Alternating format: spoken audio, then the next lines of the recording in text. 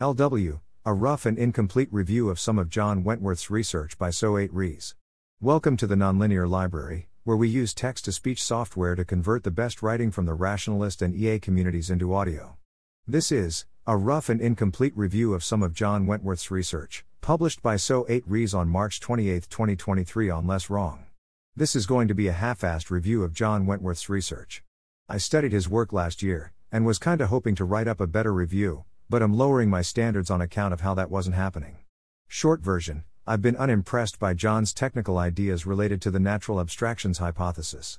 He seems to me to have some fine intuitions, and to possess various laudable properties such as a vision for solving the whole dang problem and the ability to consider that everybody else is missing something obvious. That said, I've found his technical ideas to be oversold and underwhelming whenever I look closely. By my lights, Lawrence Chan, Leon Fang, and Eric Jenner's recent post on natural abstractions is overall better than this post, being more thorough and putting a finger more precisely on various fishy parts of John's math. I'm publishing this draft anyway because my post adds a few points that I think are also useful, especially in the section The Dream. To cite a specific example of a technical claim of John's that does not seem to me to hold up under scrutiny. John has previously claimed that markets are a better model of intelligence than agents, because while collective agents don't have preference cycles, they're willing to pass up certain gains. For example, if an alien tries to sell a basket, Alice loses $1, Bob gains $3, then the market will refuse, because Alice will refuse, and if the alien then switches to selling Bob gains $3, Alice loses $1, then the market will refuse, because Bob will refuse, but now a certain gain has been passed over. This argument seems straightforwardly wrong to me, as summarized in a stylized dialogue I wrote, that includes more details about the point. If Alice and Bob are sufficiently capable reasoners, then they take both trades and even things out using a side channel. And even if they don't have a side channel, there are positive EV contracts they can enter into in advance before they know who will be favored. And if they reason using LDT, they OFC don't need to sign contracts in advance. Aside, a bunch of the difficult labor in evaluating technical claims is in the part where you take a highfalutin abstract thing like markets are a better model of intelligence than agents and pound on it until you get a specific minimal example like neither of the aliens' baskets is accepted by a market consisting of two people named Alice and Bob, at which point the error becomes clear. I haven't seen anybody else do that sort of distillation with John's claims. It seems to me that our community has a dearth of this kind of distillation work. If you're eager to do alignment work, don't know how to help, and think you can do some of this sort of distillation, I recommend trying. Mats might be able to help out. I pointed this out to John, and, to John's credit, he seemed to update, in real time, which is rare, albeit with a caveat that communicating the point took a while, and didn't transmit the first few times that I tried to say it abstractly before having done the distillation labor. The dialogue I wrote recounting that convo is probably not an entirely unfair summary. John said there was not any point at which I thought my views were importantly misrepresented when I asked him for comment. My impression of John's other technical claims about natural abstractions is that they have similar issues. That said, I don't have nearly so crisp a distillation of John's views on natural abstractions, nor nearly so short a refutation. I spent a significant amount of time looking into John's relevant views. We had overlapping travel plans and conspired to share a cross-country flight together, and a comedy of airline mishaps extended that journey to 36 hours. During which I just would not stop pestering him. We also spent a decent amount of time going back and forth online, and got a few whiffs of things that didn't sit right with me, although I was not quite able to get a sufficiently comprehensive understanding of the technical details to complete the distillation process and pin down my concerns. This review has languished in my backlog long enough that I have now given up on completing that comprehend, digest, distill process, and so what follows is some poorly organized and undigested reasons why I'm unpersuaded and unimpressed by John's technical work on natural abstractions. John, sorry for not having something more distilled. Or more timely. The Dream. Wherein Nate attempts to motivate natural abstractions in his own words. Suppose we have a box containing an ideal gas, that evolves according to classical mechanics, to keep things simple. Suppose we've numbered the particles, and we're tasked with predicting the velocity of particle number 57 after some long time interval. Suppose we understand the initial conditions up to some finite degree of precision. In theory, if our knowledge of the initial conditions is precise enough and if we have enough computing power, then we can predict the velocity of particle number 57 quite precisely. However, if we lack precision or computing power, the best we can do is probably a Maxwell-Boltzmann distribution, subject to the constraint that the expected energy, of any given particle, is the average energy, per particle in the initial conditions. This is interesting, because it suggests a sharp divide between the sorts of predictions that are accessible to a superintelligence, and the predictions that are accessible to an omniscience. Someone with enough knowledge of the initial conditions and with enough compute to simulate the entire history exactly can get the right answer, whereas everyone with substantially less power than that, be they superintelligences or humans, is relegated to a Maxwell-Boltzmann distribution subject to an energy constraint. And in real life, not even the gods can know the initial conditions in sufficient detail, because there's no such thing as the initial conditions. We're in a quantum multiverse. So, in some sense, energy, or something equivalent, is an abstraction that even superintelligences must use in some form, if they want to predict the velocity of particle number 57 after a really long time. It's not like you get a little smarter and then notice the existence of double energy which lets you predict the velocity even better than we can. There's a gradient of how well you can predict the velocity as you fumble around understanding how physics works, and then there's the Maxwell-Boltzmann prediction that you make once you understand what the heck is going on, and then there's a vast barren plateau from here to perfect simulation, in which even the superintelligences can do no better. In the simple case of an ideal gas evolving classically, we can probably prove some theorems corresponding to this claim. I haven't seen theorems written from exactly this point of view, but if you're technically inclined you can probably prove something like time evolution is ergodic within regions of phase space of constant energy, or chaos, so the only facts that are practically predictable in thermodynamic equilibrium correspond directly to conservation laws. Or something. This is relevant to our interests, because we sure would like a better understanding of when and where the abstractions of humans and the abstractions of superintelligences overlap. Convergently useful low-level abstractions could help us with ontology identification. Mastery of convergently useful abstractions could help us manufacture circumstances that make the AI converge on humane abstractions, etc. The wild hope, here, is that all human concepts have some nature kinda like energy has in the simplest toy model of statistical mechanics. Like, obviously trees and windows are much more complicated concepts than energy. Obviously there isn't going to be quite so crisp a notion of the best concepts you can use short of simulating the whole system. But, like, various distributions from statistical mechanics turn out to be empirically useful even though our universe isn't in thermodynamic equilibrium yet, and so there's some hope that these idealized or convergently instrumentally useful concepts degrade cleanly into practical real-world concepts like trees and windows, which are hopefully so convergently instrumentally useful that the AIs also use them. And, by understanding the circumstances that give rise to convergently useful abstractions, and by understanding the extent of their reach, we might gain the ability to recognize them inside an AI's mind, rendering it much less alien to us, and or to distinguish the concepts we care about from nominally nearby ones, and or to shape the AI's learning such that its abstractions are particularly human recognizable. That's the dream of natural abstractions, as I understand it. I think this is a fine dream. It's a dream I developed independently at MIRI a number of years ago, in interaction with others. A big reason why I slogged through a review of John's work is because he seemed to be attempting to pursue a pathway that appeals to me personally, and I had some hope that he would be able to go farther than I could have.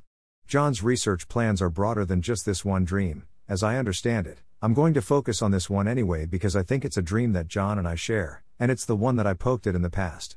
When I spent time thinking about this topic, my main hope was that an improved understanding might allow us to shape abstractions in alien minds. I credit John with the additional observation that we might use an improved understanding to recognize abstractions in alien minds. Natural abstractions. The following is an idea in pursuit of the above dream that I attribute to John, with my distillation and word choice. It's no mistake that, in the gas example, the only free variable in the bounded optimal epistemic state, a Maxwell-Boltzmann distribution, is a conserved quantity, the energy. Intuitively, we can think of physics as decomposing into some facts about the initial conditions that hold true indefinitely, plus a bunch of other facts that are washed away by chaos and time.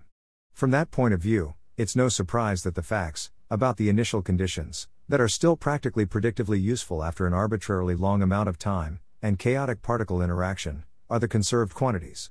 If the information hangs around for arbitrary amounts of time, then it's conserved. That's practically a definition of conserved. This yields a candidate definition of convergently useful abstractions. They're simply conserved quantities. Of course, taking that definition literally is too strict. Windows are not literally conserved by the laws of physics, and nor are their defining characteristics, such as width or tint. And, of course, physics is not in thermodynamic equilibrium but for the windows. If we want to find a more general notion of natural abstractions, we'll need to weaken the demands of literal conservation, and literal thermodynamic equilibrium. A follow-up idea that I attribute to John, with my partial distillation. Consider the workings of a Boltzmann distribution. The probability of a state is penalized by some factor, the coldness, for every unit of energy in that state. This works when the energy in the state is small relative to the energy in the whole system. We can think of the Boltzmann distribution as saying, because the thing we're considering is small, we can ignore its effect on everything else, and estimate its state as being concordant with all the surrounding states. And, because all non-conserved information has been washed away by chaos and time, we use the maximum entropy, minimum information distribution that fits that constraint. What the Boltzmann distribution needs is not that energy is literally physically conserved, but that the average energy can be faithfully inferred from the surroundings. This will happen whenever we have a conserved quantity in thermodynamic equilibrium, but we can just cut to the chase and ask for this inferable from the surroundings property instead. And, notably, this is what we're already doing when we use statistical mechanics to predict the behavior of a gas. We don't literally measure the energy in the whole gas, by measuring the positions and velocities and masses of each particle and running an annoying calculation. We let a few of the particles bump against our thermometer, and against our barometer, and against our scale, and then we scribble out some calculations and pretend we know the total energy. Where that last step is invoking the fact that the total energy can be accurately inferred from a few measures of the average energy, at least in a relatively closed system that isn't about to get struck by the oh my god particle.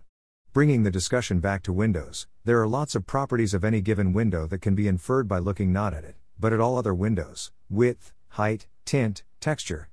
Perhaps we're supposed to identify natural abstractions that relate to a given object with all the properties of that object that we could, probabilistically, reconstruct if we forgot everything we knew about that object. To which I say, that sounds like an interesting idea. I don't understand it, and I'm not sure that it makes sense. For instance, trying to define the abstraction window as that which you can deduce from other windows if you forget everything about one window seems circular, and I'm not sure whether the circularity is fatal. And I have only a vague understanding of how this is supposed to generalize the case with energy. But if I squint, I can see how maybe it could be fleshed out into something interesting. At which point John says something like, well, today's your lucky day, I have math. But, unfortunately, I wasn't able to make sense of the math, despite trying. The math. John claims a proof sketch of the following. Me fx, x sigma k plus 1, fx, 0. Take an infinite set of random variables x1, x2, with distribution px. Consider the following process. Sample some values x0 from px. Pick one of the xi's at random, with non-zero probability for each, and resample that xi value conditional on the values of all the other variables. Repeat until the distribution converges. Take the most general function fx whose value is conserved by this process. Equivalently, find the most general fx whose value is conserved by resampling any individual variable conditional on the others. Then I claim that, for any infinite sequence of distinct variables x sigma 1, x sigma 2, drawn from the set x, and any finite entropy function fx, the mutual information between fx and variables in the tail of our sequence past k approaches 0 conditional on fx as k. He had another few versions, allegedly with fuller proofs, though I was not able to understand them and focused on this one. And I'm not really up for rehashing the whole discussion we had here. But the short version is that I found a counterexample where sigma 1, sigma 2, is constant, and John was like, oh, no, the sigma s have to be non-repeating. And I was like, wait, so this theorem only works if we have a literal infinitude of variables? And he was like, yes. And then I constructed another, infinite, example where the mutual information, me, in the limit was not the limit of the mutual information in the finite approximations, and I was like? And John was like, you got the sign wrong, but yes, the me in the limit is not the limit of the mi's in each finite approximation. And I was like, then how is this supposed to tell me anything about windows? There are only finitely many windows. My concerns. I don't particularly doubt that John's theorem is true. My issue is that, as far as I've been able to figure out, it works only in the case where we have infinitely many independent random variables. I do not know a form that behaves nicely in finite approximations, and I was not able to extract one from John, despite trying. This despite John hand-waving past a variety of technical subtleties, on the grounds that he's aiming for the virtues of a physicist rather than a mathematician. I'm all for using frameworks that are making sharp empirical predictions regardless of whether we've sorted out the theoretical technicalities. But this isn't an issue where the mathematician is saying, hey wait, do those integrals actually commute, and the physicist is saying probably. This is a case where the math only works in the infinite case and is not shedding light here in a world with only finitely many windows. Like, physicists sometimes write down equations that work well in finite approximations, and ignore the mathematicians as they complain that their series blows up when taken to infinity. If you're doing that, I have no objection. But John's doing the opposite. His theorem works in the infinite case, and doesn't say anything interesting about any finite case. John claiming the virtues of a physicist in his technical work, and then having stuff like this come up when I look closer, feels to me like a microcosm of my overall impression. I found it quite frustrating. This shortcoming strikes me as fatal. I already know how to identify abstractions like energy in extremely well-behaved cases. I'm trying to understand how we weaken our demands while keeping a working notion of natural abstraction. Understanding this theorem might teach me something about how to shift from demanding perfect conservation and ergodicity chaos/whatever outside of that one conservation law, which would be nice. But it doesn't even have anything to say in the finite case. Which means it has nothing to say about windows, of which there are finitely many. Worse, my ability to understand the theorem is hindered by my inability to construct finite examples. The math could perhaps be repaired to yield reasonable finite approximations, and those might well teach us something interesting. I didn't manage to get that far. I tried to understand the theorem, and tried a little to repair it to work in finite approximations. John and I disagreed about what sort of methods were likely to lead to repair. I gave up. To be clear, it seems pretty plausible to me that something like this theorem can be repaired. As I said at the beginning, I think that John has some pretty good intuitions, and is trying to go in some reasonable directions. I'm just disappointed with his actual results, and think that he's often doing shoddy technical work, drawing wrong conclusions from it, and then building off of them enthusiastically. And, to be clear, I'm interested in seeing a repaired theorem.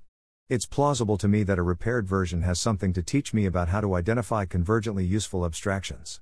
I don't have quite enough hope vision about it to have done it myself in the past 11 months, but it's on my list of things to do, and I'd love a solution.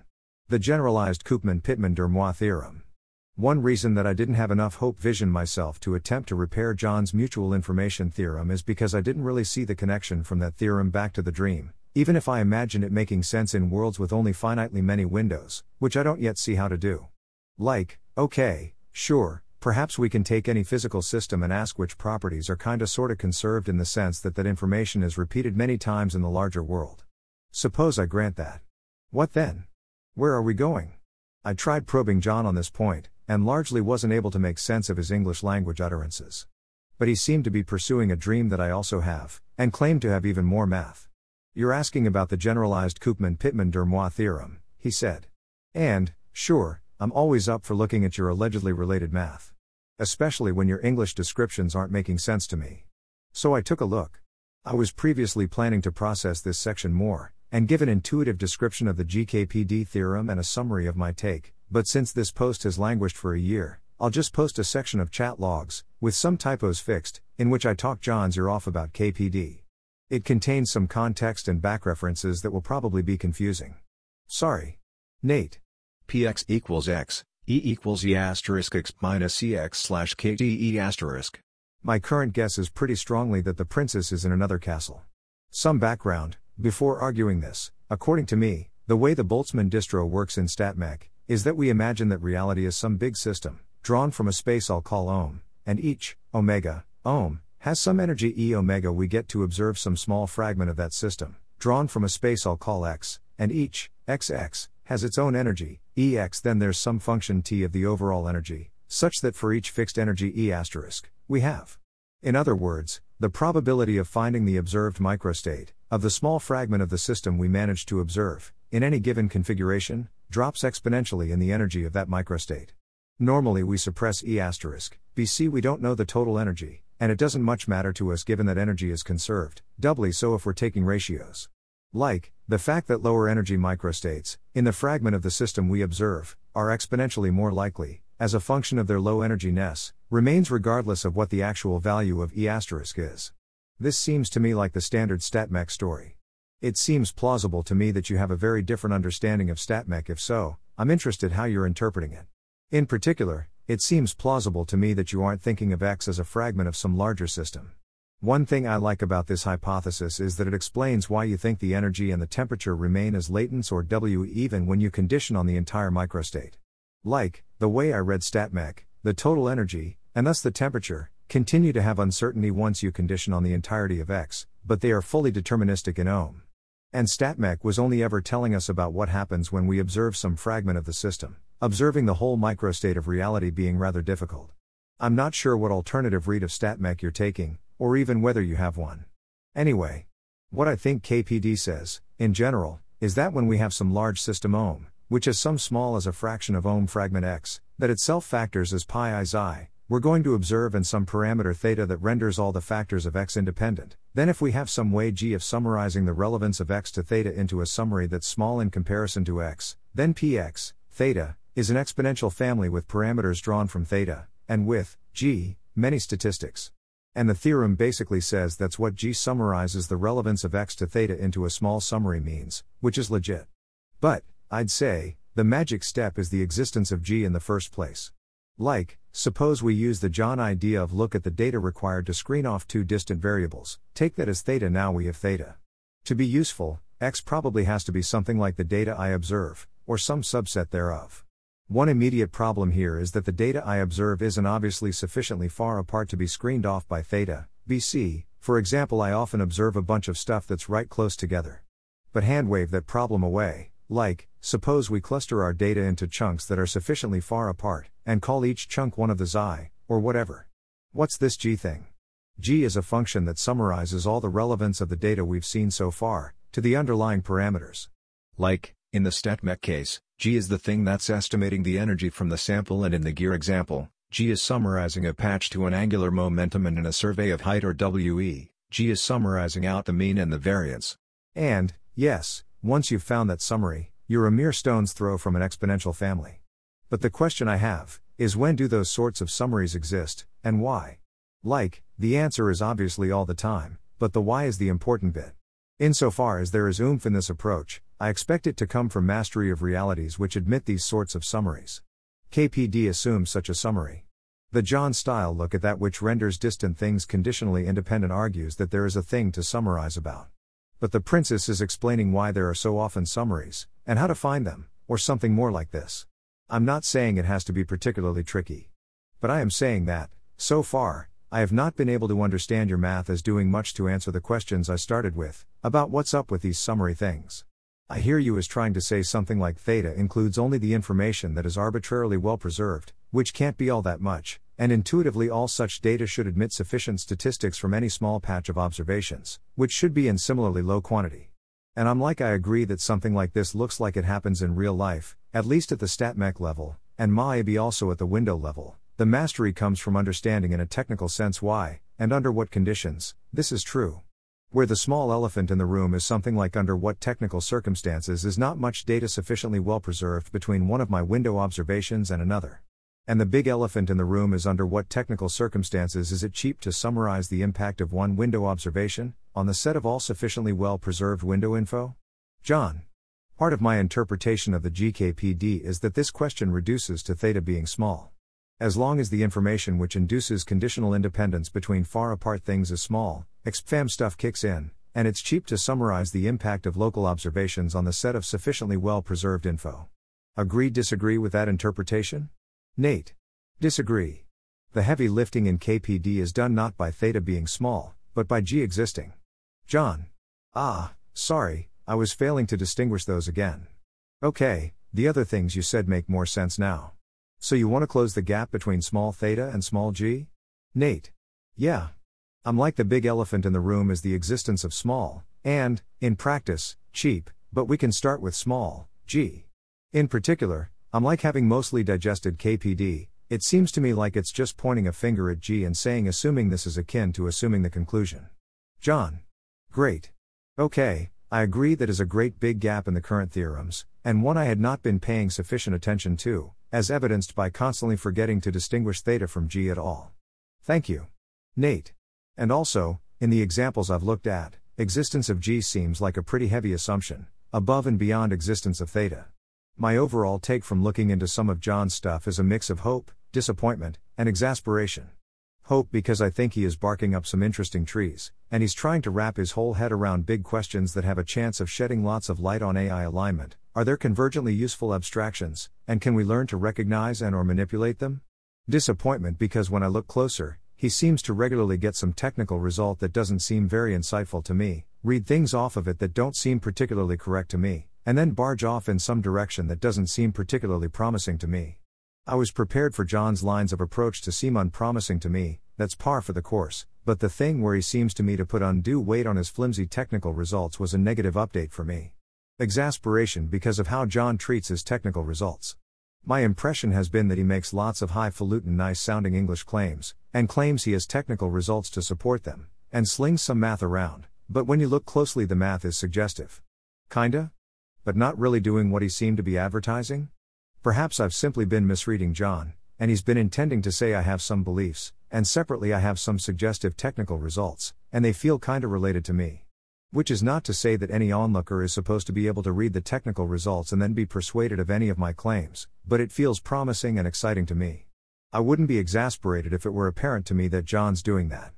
But that's not the impression I got from how John billed his technical results, and I spent time trying to understand them, and think I did an okay job, only to find that the technical results weren't the sort of thing that support his claims. They're the sort of thing that are maybe possibly suggestive if you already have his intuitions and are squinting at them the way that he squints.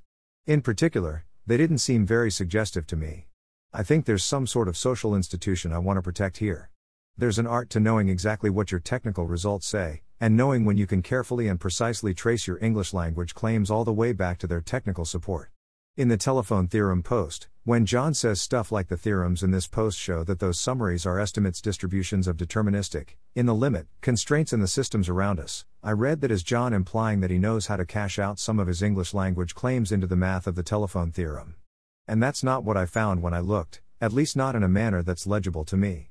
I think I'm exasperated in part because this seems to me like it erodes an important type of technical social trust we have around these parts, at least among people at John's level of cohesive pursuit of an alignment agenda. I hold most others to a lower standard. I hereby explicitly request that he be more careful about those sorts of implications in the future. While also noting that it's entirely plausible here that I'm misreading things. Communication is hard. Maybe I'm the only idiot in the room who's not able to understand how John's theorems relate to his words. Stepping back even further, John's approach here is not how I would approach achieving the dream that we share, and that I sketched out at the top. We know this, because I've tried before, and I tried differently. Which doesn't mean his directions are unpromising. My directions didn't pan out, after all. I think he's pursuing some interesting routes, and I'm interested to see where they go. While I have some qualms about John thinking that merely suggestive technical results say more than he thinks they do, I am sympathetic to a variety of his intuitions. The art of not reading too much into your technical results seems easier to acquire than the art of having good research intuitions, so on net I'm enthusiastic about John's research directions. Less enthusiastic than John, probably, on account of how my guess as to how all this plays out is that there are lots and lots of natural abstractions when you weaken the notion enough to allow for windows, and which ones a mind pays attention to winds up being highly contingent on specifics of its architecture, training, and objectives. Mastery in this domain surely would have its uses, but I think I'm much less optimistic than John about using the naturalness of abstractions to give a workable descriptive account of human values, which FIC is part of John's plan. Also, thanks again to John for putting up with my pestering. Insofar as the above feels like a more concise description of why there might be any hope at all in studying natural abstractions, and what those studies might entail, I reiterate that it seems to me like this community has a dearth of distillations. Alternatively, it's plausible to me that John's motivations make more sense to everyone else than they do to me, and or that my attempts at explanation make no more sense to anybody else than John's. Analogy: if you know that the sum of two dice is 5, then you know that the first die definitely didn't come up 6.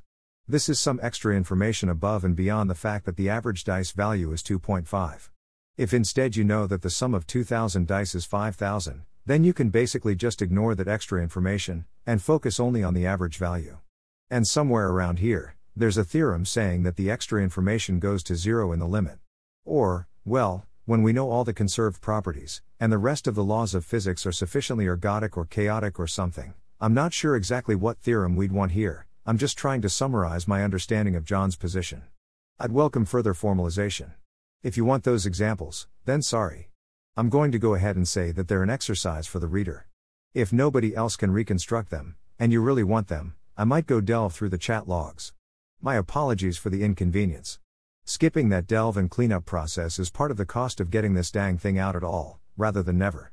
I also note that I was super annoying in my attempts to extract a working version of this theorem from John. I started out by trying to probe all his verbal intuitions about the natural abstractions are like conserved quantities stuff, and then when I couldn't make any sense of that we went to the math.